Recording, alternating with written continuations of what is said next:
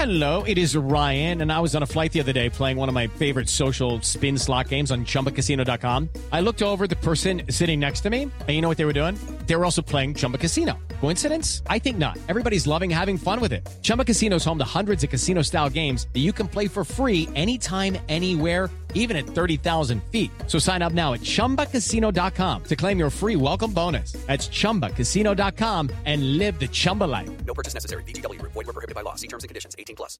I'm Victoria Cash. Thanks for calling the Lucky Land Hotline. If you feel like you do the same thing every day, press 1. If you're ready to have some serious fun for the chance to redeem some serious prizes, press 2.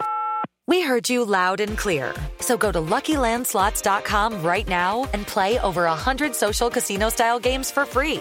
Get lucky today at LuckyLandSlots.com. Available to players in the U.S., excluding Washington and Michigan. No purchase necessary. VGW Group. Void where prohibited by law. 18+. Terms and conditions apply. With Lucky Land Slots, you can get lucky just about anywhere. Dearly beloved, we are gathered here today to... Has anyone seen the bride and groom? Sorry, we're here. We were getting lucky in the limo and we lost track of time. No, Lucky Land Casino, with cash prizes that add up quicker than a guest registry. In that case, I pronounce you lucky. Play for free at LuckyLandSlots.com. Daily bonuses are waiting. No purchase necessary. Void where prohibited by law. 18+. Terms and conditions apply. See website for details.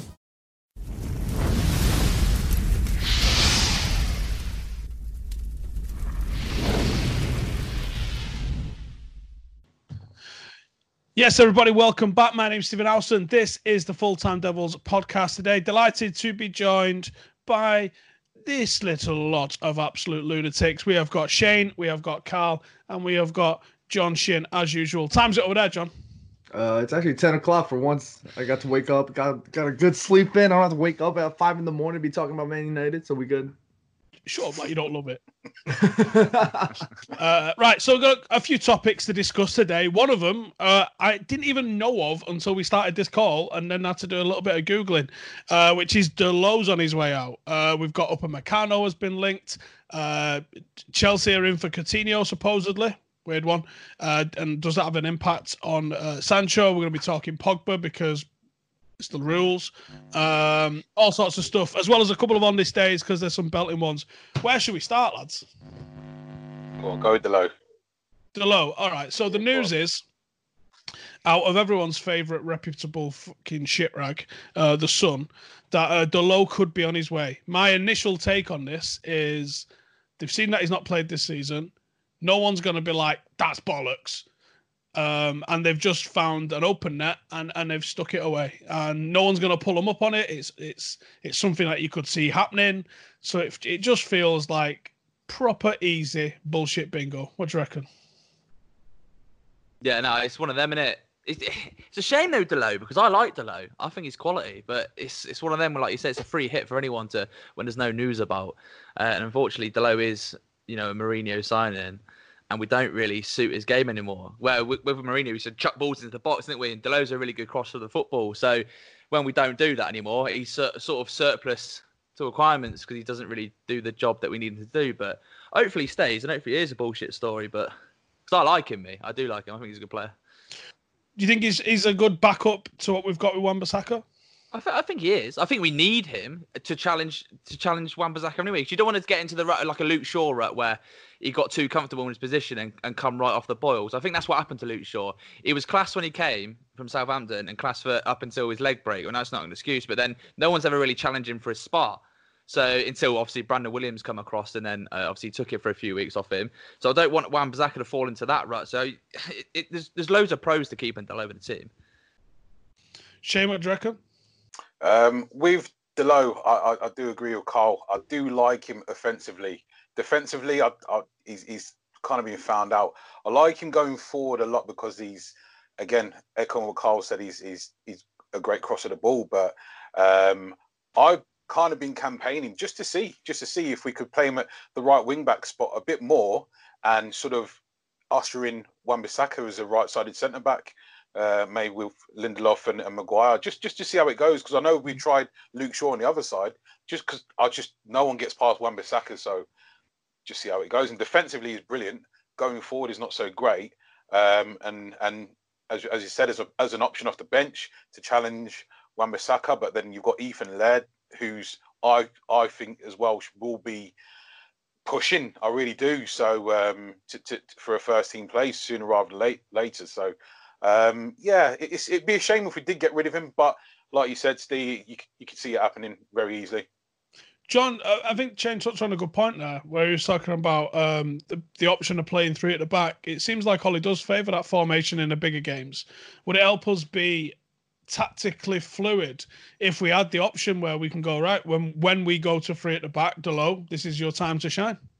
For sure, and having somebody like Dalot gives us that option. You know, if we're gonna keep ourselves reserved to having one sort of starting quality capable defender or right-sided defender, if you will, and somebody like Aaron Wan-Bissaka, I think it just doesn't make sense for Ole Gunnar Solskjaer to keep himself thinned out in terms of options like that. And just to add what Shane and Carl was saying, you know, Dalot is still, he's not sort of risen through the ranks and already like locked in the right back position as much as Aaron Wan-Bissaka did. But Aaron Wan-Bissaka is one of the best defenders out there right now. I mean, he defensively, he's so solid. You know, you cannot get past him.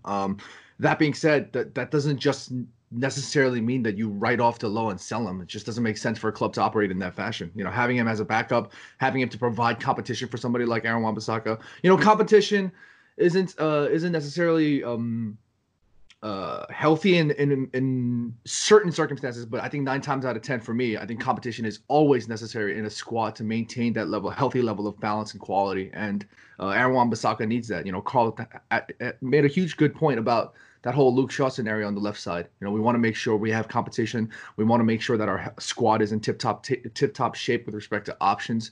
So it just doesn't make sense for us to get rid of him right now. I think a decently stacked squad should probably have 30 players in it, in reality, to cover you across all competitions. So obviously, you've got your first 11. Your first 11, for me, should be, when I'm fit, I play. And that, you know, the type of player that is. Harry Maguire, is he getting rotated in and out? No, he's not. Is Wan-Bissaka getting rotated in and out? No, he's not. Is Bruno going to be rotated in and out? Absolutely not. Everybody else, there's a bit of a question mark. Even Rashford, you know, depending on the tactical circumstance, Rashford might get rotated in or out. Martial could get rotated in or out for each other, literally. There's no one outside of those few. I don't think you can probably make a case for Pogba, which would be valid. But outside of those, there's not really many players that you could say, when I'm fit, I'm starting, and that's that. Even Luke Shaw, probably the number one choice, but not absolutely definitely the number one choice. And I think you need your 10 outfield players need to be, if I'm fit, I start. Below that, you then have your rotational options, probably people that are a bit more fluid in the positions that they can play, maybe fill 2 roles. And then beyond that, you have your fringe players. So your squad players should be the likes of Matic, McTominay, probably Williams, people like that. Maybe Williams even covers under the fringe. Igalo, you know, people that, maybe Dan James, people that are going to come in and you be confident in them doing a job. And then you want your fringe players that are going to feature up to 5 games a year. And that's what packs out of a squad. And I think United over the last few years, less so now, but over the last few years, we've been a very squad-focused squad and not a very first-choice-focused squad. Like if I said to you guys, totally blind, pick the Liverpool team for next weekend, if there was a game, pick the City team for next weekend, you're probably going to get, what, 9, 10 out of 10? With United, what, are you going to get 9 or 10 out of 10? It might be more like 7. So I think you have to have a squad which is a clear hierarchy of who there is. You know, when Roy Keane was fit, was there any doubt that Roy Keane was playing? And if we don't have players of that magnitude, well, we should be aiming to get to having players of that magnitude. Now, obviously, that's well easier said than done by some knobhead on a YouTube channel. But ultimately, that's where you'd like the club to start aiming towards being.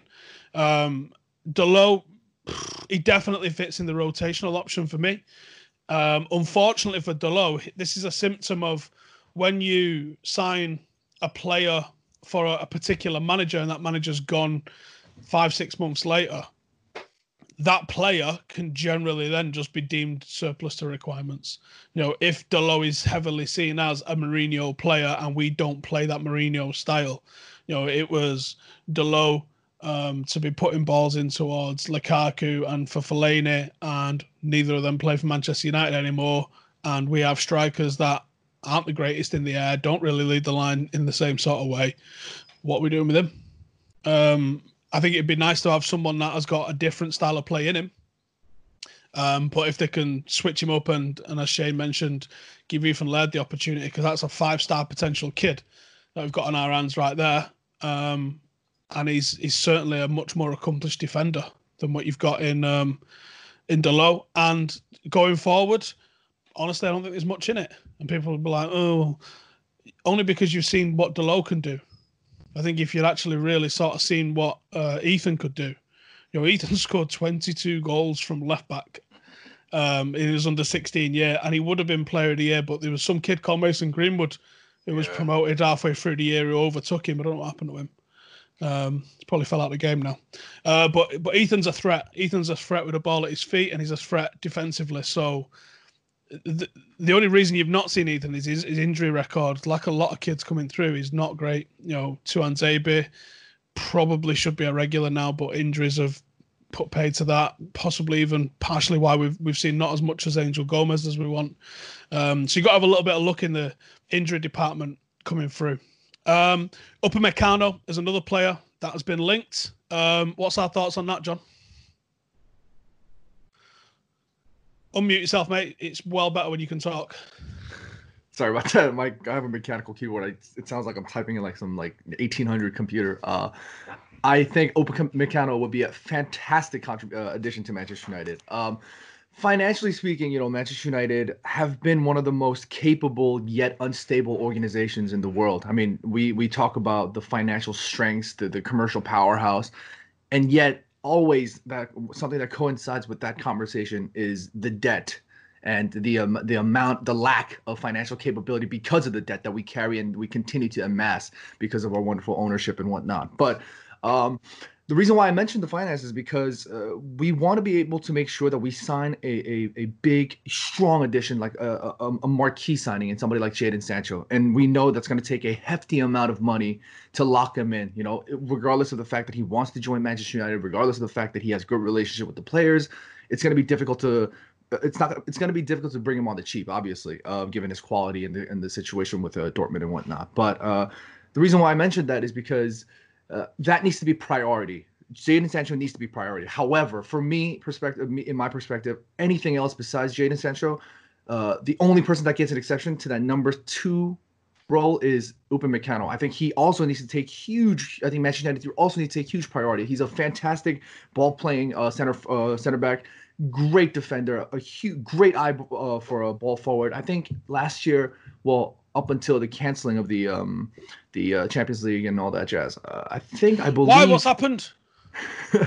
I believe I think he had the most passes into the final third from a center back. I think he eclipsed Van Dijk and all these players. I still don't know if that stat carried on till the end, but he's just a fantastic defender. And I think he is what we needed in Eric Bailly. But Eric Bailly is the player that's not quite really shown in terms of his consistency. And I also think that has to do with his injury record, which is unfortunate. But if we can sign somebody like Upamecano, I think that would be a fantastic, more completed version of Eric Bailly in that sense. I think he's not as I'm sorry. Just to add, he's not as aggressive. Sorry, he's not as aggressive as Eric Bailly. But I think you didn't need to say that.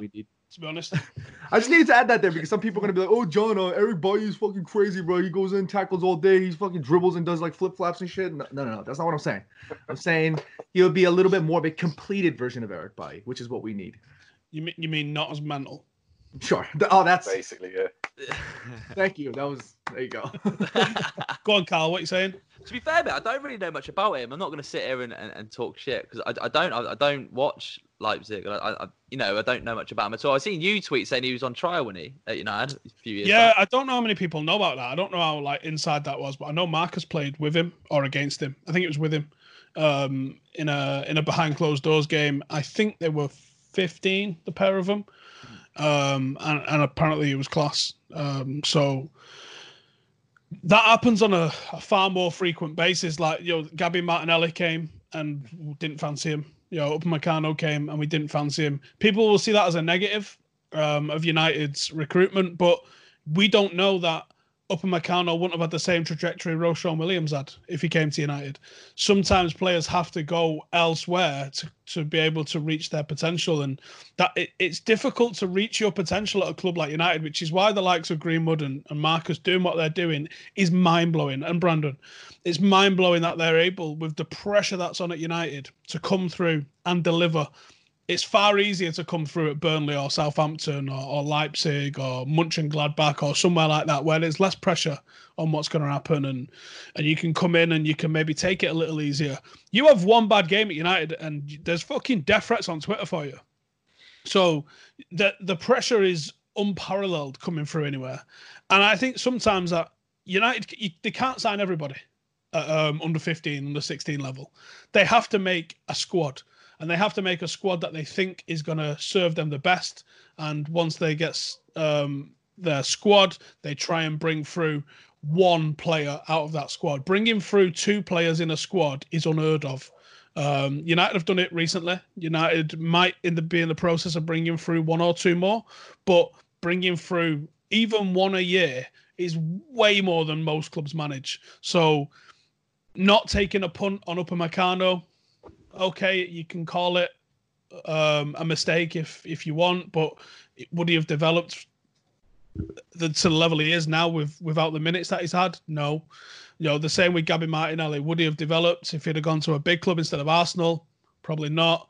So, you've got there's tons of these players all over the place that come and trial at United for a few weeks, and the club, makes a decision on them. And you've got to say, looking at who we do bring through and the youth that we foster, they probably do know what they're doing. So go on, as you're saying.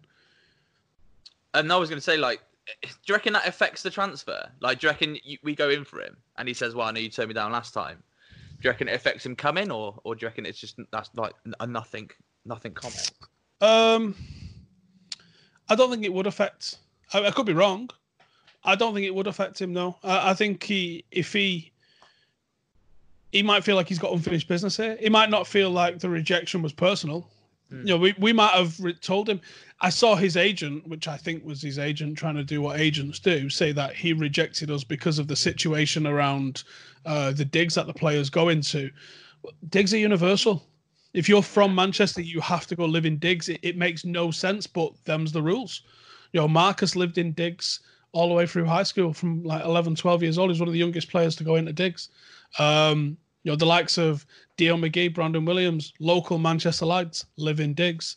All the Irish lads, the Welsh lads, they live in digs. Everybody in the academy lives in digs. There's no exceptions. So if that was one of the reasons why United said no, or Upamecano said no to United, well, fine. But I don't know if it'll hold a permanent grudge. I guess we'll find out if he does or doesn't sign for us. You reckon do we need to prioritise a centre half though? And realistically, when we could get a DM in, I don't know. I don't see us needing a centre half. No, I think it's probably our best position. Do you know what I mean? Yeah, we're quite strong at centre half at the minute with Bailly, Maguire, Lindelof, and all that. So I think we could probably strengthen and spend the money elsewhere. Like a Jadon Sancho and a central midfielder would probably benefit us more than an Upamecano. But I don't know. It's just a bit of a. We need strengthening everywhere. Strength and depth's key, isn't it, to winning titles and trophies. So, we could do with him, but I don't right now, right at this minute, to press on from where we left off. I don't see a centre half being one of the ones we need to focus on. Just to add in to what Carl was saying, I completely agree. I'm not sitting here saying that center back position is the one that needs juicing up and the one that needs bolstering. I completely agree in the sense that center back is very well established right now. But with the quality that RB Leipzig have, with the quality that Julian Nagelsmann has had in that squad, we need to start tapping them up. And somebody like Upamecano is somebody that just cannot be left out of it. I think he had some insane. He played 50 minutes out of a possible 1900 or something like that since his start. That is a maddening stat. The consistency, not only with respect to the quality on the pitch, but just the fact that he can stay fit. I mean, that's so huge. I mean, one of the reasons why we had such a difficult time in the center back position over the years was we never had a goddamn center back that was fit. You talk about Chris Smalling, you talk about Phil Jones, you talk about Eric Bailly. That's the limp squad trio right there. They just they just tear something up every other day.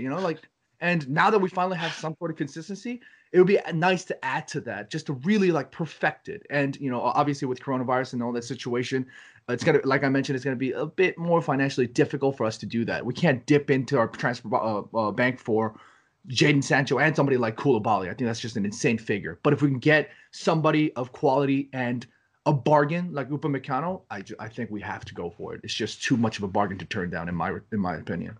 Yeah. The game that me and Dave went to a few years ago, Upamecano was on the bench. I think he must have been. When's his birthday? I think he was probably 18 at the time. He was on the bench. Werner played, Keita played, Sabitzer played, Poulsen played. So it's a team you probably recognise quite a lot of. But yeah, Upamecano was on the bench. Shane, what you thinking? Get him? No? Koulibaly, right. Put it this way. If you say Koulibaly this summer, most of us would say yeah. So in terms of Upamecano, I'll look at it as, okay, potentially, in terms of how good he is now, say another 5 years' time, is he going to be on that level? So if you're going to say yes to that question, can we pass on him? That's one of the things that I've watched him quite closely, because I'm thinking a centre back starting in the German league at 19 years of age. That's not a done thing really. So athletically, he's got it all. But I think to John's point, technically he is very, very good. And in modern day football, that's massive. That's huge, playing out from the back. So I always put it in terms of that. I try to make a comparison. Like, we've got Koulibaly, who's at the other end of his career, so to speak, not retiring, like, but he's in the peak of his powers. So if we're saying we can afford to turn down Koulibaly, can we? I don't personally think we can. But to your point, Steve, as well, that's probably our strongest position. But at the same time, I'd like to give another season, because Bailly, when he plays, and to me, when you've seen Lindelof and Maguire play as a partnership, it's been decent. But when the couple of occasions you've seen Bailly with Maguire, I think it's been close to very good, and I feel that they could develop a partnership and they complement each other a lot more, I feel, than Lindelof and Maguire do as a pairing. And then if you're setting them up in the big games as a three at the back, as I touched on before, with having possibly Wan-Bissaka as part of that three somehow, I think defensively we could be very, very strong, and for a long time as well. So for me, I'd like to give not just Bailly the opportunity, but Tuanzebe as well, because he's been struggling with injuries as well. But to John's point again, we've been struggling with injuries with our defenders, centre-backs particularly. They've got to play every single game really, plus all the big games if they're available, because it's a partnership 9 times out of 10. So can we afford to miss out on a potential world-class centre-back? I think we need to give an opportunity, another season, to Bailly and Tuanzebe to see if they can take Lindelof's spot. Maguire's the captain now, so he's going to be starting game in, game out. So for me, give Bailly and Tuanzebe an extra season. They've both come back from injury. If we're not going to give Tuanzebe an opportunity in the starting first team, then I'd say loan him out elsewhere, because ultimately he's in his years, his adolescent years in terms of footballing, where he's going to learn a ton. So look at Upamecano, he's starting in the German league. So for me, Tuanzebe, if you're not going to start Man United, loan him out, but give Bailly an extra season, see if you can take Lindelof's place, really. Yeah, I think the injury things is a nightmare for both Bailly and Tuanzebe. Because I think both of them would have the opportunity at staking their claim at being a starting centre-half somewhere, possibly even at United.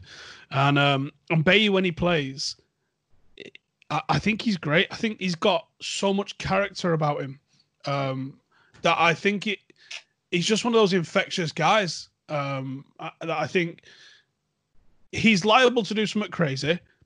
I don't necessarily think that's a bad thing.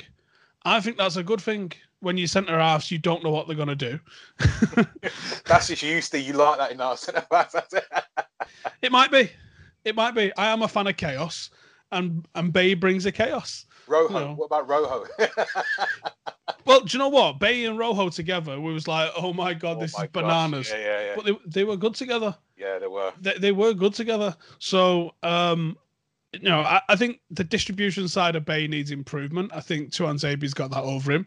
I think aerially, Tuanzebe needs improvement. I think Bailly's got that over him. I don't think either of them are the perfect centre half. But there's just there's a character about the pair of them where you go, fucking hell. Like, if you didn't have Maguire and you had them two, you wouldn't be upset. You'd be like, okay, are they fit? Yeah, okay, sound. It's just a case of getting them fit. And if we can get them fit, I think we're in for a good time. Chelsea are linked with Coutinho. That clearly impacts on any potential Sancho move, you would assume. Because I can't imagine a world where Chelsea are able to sign both Coutinho and Sancho on top of signing Ziyech and keep everybody happy. As well as, I saw he was in for a striker the other day. Who was he in for? He was in for a fairly big name striker on top of all this lot as well. And I was like, oh shit, Chelsea are trying to do bits this season. Carl, what do you think?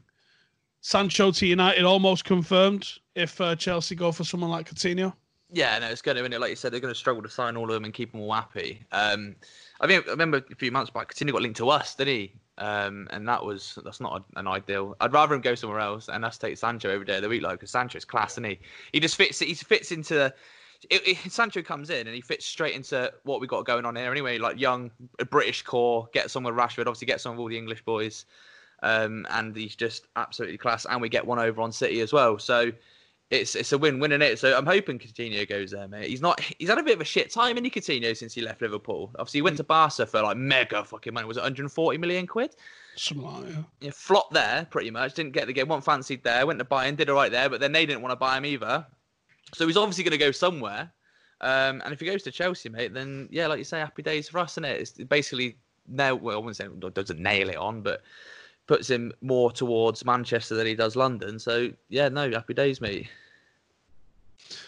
John, Sancho, reckon? I was on the podcast a few weeks back, and I got roasted. I don't usually confirm signings, you know what I'm saying? But I was so strongly believing that Jadon Sancho to Manchester United was just on. It was on, and I still continue to believe that. I just think it's written in the stars for him to come in, fix the shit out of this number 7 curse. Get, like Carl said, get on with the other boys. I just think it's so perfect for Jadon Sancho to come in and save us from this misery. It's just. Why did you mention the curse? I was hoping we wouldn't talk about it and it wouldn't realize. I read somewhere. I forgot which media posted it, but they said something along the lines of how Jadon Sancho was offered this huge project. He said, "Look, Jadon Sancho, you're young. You're this world-class English player that's gonna just come in. You can come into Manchester United. We'll give you the limelight you deserve. You can take the 7. You can lead this team. You could play alongside your friends. You could play alongside quality. This is what you can be with." And then I think he was really excited at the prospect of that from what I remember reading. Now, obviously, it's all tabloid and it's all press, so we can't really take too much off of it. But I just feel like it's so perfect. It's so perfect for him to come to Manchester United and really, take on this project. I can't see it not happening. Shane, what do you think?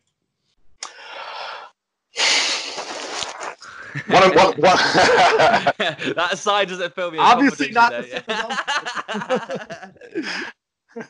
You know what? What I will say with the Jadon Sancho thing, it's because he is that signing for me. That's why I don't want to kind of commit to it. But for me, he's that signing that will put us over the edge, because I don't think we're that far away. But I'd liken the Jadon Sancho signing to the Bruno Fernandes signing in terms of how it's made me feel just reading everything, reading between the lines, if you like. For me, when it was Bruno Fernandes, it was more of a case of when and not if, and that's really how I feel about Jadon Sancho. But I don't want to get excited about it, because if it doesn't happen, then I just feel he's that signing. So for me, it's more of a case of when and not if. Everything's pointing in that direction. He's Rashford's mate. Gets along with numerous lads in the team. I think Shane's gone right in the middle of talking as well. It's paused, so I reckon he's probably got a call. Sorry. Yeah, I did. Don't know how to get rid of that. But yeah, I was just saying. For me, it's a case of when and not if. Put it that way. Yeah, that was going to be my thing. Like I was going to say, like it feels a bit like the Bruno Fernandes transfer. Like we need him. We're desperate for him. Obviously, we've been desperate for a right winger for God knows how many years. A bit like the Fernandes one. We're desperate for a bit of creativity in there, and he's come in and absolutely lit it up. Do you know what I mean? And Sancho could be one of the final pieces to the puzzle to actually get us in the conversation for a title. Do you know what I mean? So I'm desperate, man. I'm a bit like you. Like when the Fernandes thing first started, I was like, he's come in, got dead excited, and then it didn't happen. And I was like, you fucking bastard. And then obviously when he did sign, the weeks leading up to sign, I just chilled out. So I'm going to take that step now with Sancho and just be like, well, if he comes, happy days. But if he doesn't, we'll just have to deal with it. So. But yeah, we are desperate, and we're desperate for a class winger, and he's just got all of the credentials that fits all the boxes, doesn't he? Yeah, he does for this team and for what Ollie's doing with the squad, mate. He's the boy, isn't he? And I'm just gonna hold off on the shirt printing though, just give it a couple more weeks. I think he's class. I've said it a few times. It was one of the only players that I saw in academy football that I thought was anywhere near a United player. There's only been a couple. Is it Tommy Doyle that plays for City as well? It's a young playmaker that they've got. He's fucking outrageously good. And the other one was Jadon Sancho. You'd hold your breath when the guy got on the ball because something was happening. Something was about to happen. He was about to roast someone or he was having a shot. And he played on the left at the time. And would just be constantly trying to cut in, constantly trying to get on the ball and make things happen. And invariably, he did make things happen because as you've seen what he's gone on and done in Germany, he's fucking quality. There's no two ways around it.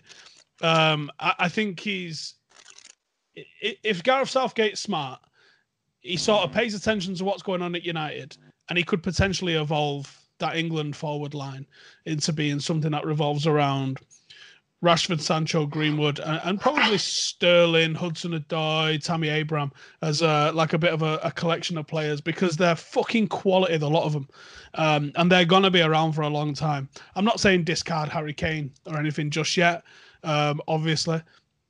But I would say if you want to look for a way that you could play going into the future, start trying to implement the attributes of these lads because I think you'll see a positive benefit from it.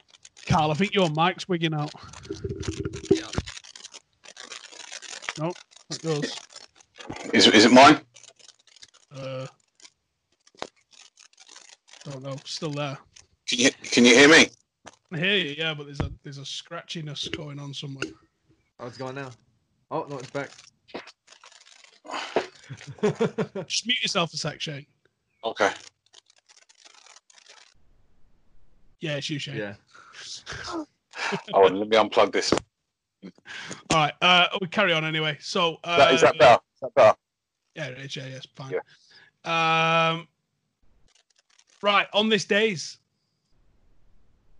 Juventus yesterday, 21 years, which well makes me feel old since that night in Turin. And I hate the way Roy Keane plays it down like, oh, just doing my fucking job. Shut, mate. It's probably one of the best individual performances we've seen from anybody. I think it's a good thing, actually, to take the time during lockdown to go and watch full 90-minute matches. One of my mates, you can probably all guess, but you're all going to get it wrong. One of my mates works at MUTV, and it's not one of the ones in front of the camera. Because you can all guess those two dickheads. But it's one of the ones that works behind the camera. And MUTV have got the full archive footage of everything, essentially. And I've asked him, is there any way that I could get hold of the 1991 Cup Winners' Cup campaign just to see and watch 90 minutes of it? Because you can get about 30 seconds of that campaign, and it's usually the 2 goals from Mark Hughes and the goal from Koeman in the final. But watching the 90 minutes and seeing the ebb and the flow of games of 20, 30 years ago is one of the best things that I've managed to experience during lockdown, is having the time, because I've got no other football to watch. I'm reading about a book a day at the moment, just fucking out of necessity. But watching 90 minutes of old school football and realizing just how fucking good Roy Keane was, and I don't think anyone needs reminding how fucking good Robbie Van Persie was in that final season of Sir Alex Ferguson. I mean, Jesus Christ. Is there a better way to win a league? And everyone in the comments that's about to say Aguero, we drew the league that day. So let's just talk about when you actually win a league. That was a good way to win a league, that wasn't it? Yeah, mate. Saying before we start recording, that Robin Van Persie that season, mate, absolutely phenomenal. Someone put a video together every single goal he scored that year, mate, and like 80% of the goals were class. There was not really many tap-ins, you know what I mean? Yeah, oh my God. Just remembering some of it, just watching some of that. Everyone remembers the volley at home against Villa. People forget he scored a hat-trick in that game. Do you know what I mean? It's like, Jesus, mate. Like, what a player Robin Van Persie was. And going back to what you said about watching full games, like, in the night, what was I, 8? 1999? Yeah, I was 8 in 1999. So, it's... The FA Cup YouTube channel streamed the semi-final of the FA Cup against Arsenal, the whole game, and I watched it. You've just wigged out again. It's my connection was going as well. Was it? Keep talking, Carl. Yeah, so I watched the 1999 FA Cup semi-final, and you realise like the football in general, the whole game's changed. Like some of the tackles and that were going in, just the how good we were that year as well. From all the one-touch football, the ins and outs, the movement, the movement of how quick it was. Even the players like you forget how good David Beckham was, especially when you're like my age. Don't. No, you don't, but I do. Because I was 8, you don't really look at it and go, wow, what a footballer. But then you watch it back now and compare it to some of the players that we have like playing nowadays. You're like, fucking hell, I tell you what a team. That's like when people say, oh, Delo would be good at right wing. You'd be like, fuck you. I've seen what good right wingers look like. That's it, innit? And it's just mad, mate. It kills time and it's nostalgia, man. I love it. Some days I've actually enjoyed lockdown, but others I just want to end up like killing me kids. Yeah. Shane, what you missing most about football and what you were yearning for the most about it to return? Realistically, it's unknown. So as you're watching, for example, you could get us against Watford or whatever the case may be, or how City were imperious and we were thinking they were going to smash us, or Raheem Sterling going up against Wan-Bissaka. It's the unknown, not knowing what's going to happen in any given game, where the odds are stacked against you, and ultimately, like the 2-0 winner against City, for example. It's not that I wasn't confident, but City were this, great big juggernaut at the time, so to speak, and like we have been in the past, and it's just to get a win over them in that circumstance, how things have been going for us at the time. It's just not knowing, and when you get in those type of results, those type of performances. Because I was at that game, and I think was that the last home game that we had as well. So just all those types of things where you're missing just the snapshots of something just happening. You don't know what's coming. For example, McTominay's goal, you didn't see that coming. And recently, just seeing Wan-Bissaka just being unstoppable and no one being able to get past him. That's one of those things as well. And ultimately, I think we was going to make the Champions League. I do. I think we're going to make the Champions League, and just not knowing whether or not that's going to happen anymore is a big deal as well. So I know they're saying that things might, I don't know. It's just current circumstances. It's not gonna happen at any given time. So unfortunately, just not knowing, mate. John, what are you yearning for the most? Just all these like throwback clips, on these day clips is just killing me, man. I mean, like just the thrill, the excitement. Somebody, I know we're kind of diverging off the whole Roy Keane Robin Van Persie conversation, but lots of people messaging me about Korean players in general, and obviously Park Ji-sung Park is one of the biggest players that people do reach out to me about, and they ask me, what was one of your most exciting moments? I'll never forget Ji-sung Park's goal against Chelsea in that Champions League semifinal. It was. Oh man, you got to remember, we didn't beat Chelsea in that time. It wasn't like this season where we've got Frank Lampard on a lead. Exactly. We did not beat Chelsea at all. Exactly. Getting a result against Chelsea in that manner with Ji-sung Park scoring a goal like that, getting an assist off Giggsy. I remember I was in the dorms. I was in college. I fucking hated college. I was like miserable. I didn't want to study. I skipped class to watch that game. I sat in the dorms by myself. And when he scored, I screamed so goddamn loud. I punched the table. I was going buck wild. The resident assistant, the RA, came in, thought somebody was fighting in here. I was just like, nah, I'm just studying. Just getting excited about studying. I will never forget that. To this day, I still feel the emotion. It's just like that. I crave it more. You know, every single minute of it, every single moment, anywhere. It doesn't have to be Ji-sung Park. It could be Robin Van Persie. It could be Scott McTominay. It could be fucking Alexander Butner. It could be whoever. I just miss all of it. Fucking watch out. Jesus. Nick Powell, you give me the whole shebang. I'll take it now. I have to go with VAR check on that shit. Fucking Alex Butler, man. Oh my days. Right. I mean, where do I go from that? Where do I go from John saying he misses Alexander fucking Butler? Fucking hell. Oh, mate. Is there one game you could just go back from this season and re-experience? It's got to be. It'd probably be the last one. It'd probably be the City game. It'd have to be. Like all of the City game. Well, apart from the League Cup at home, that was quite shit. But yeah, probably the away games at the Etihad or the home one, the last home one in the league. Don't know. It's tough, isn't it? It's the social aspect of it as well, though, isn't it? Going to football. Massively so, yeah. I fucking love going to the Trafford, mate, and getting a big fucking 2-pinter and just necking it in about 5 minutes. Do you know what I mean?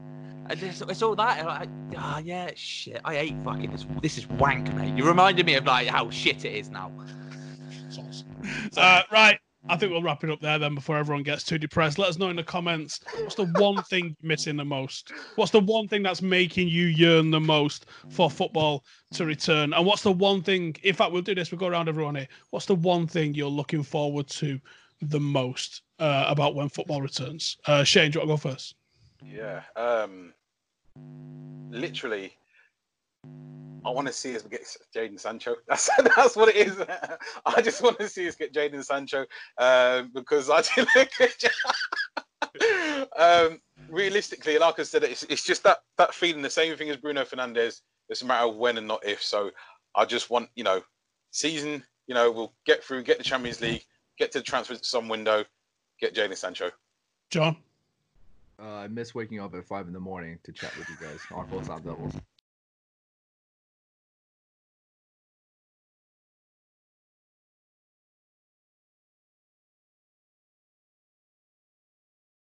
Sports Social Podcast Network.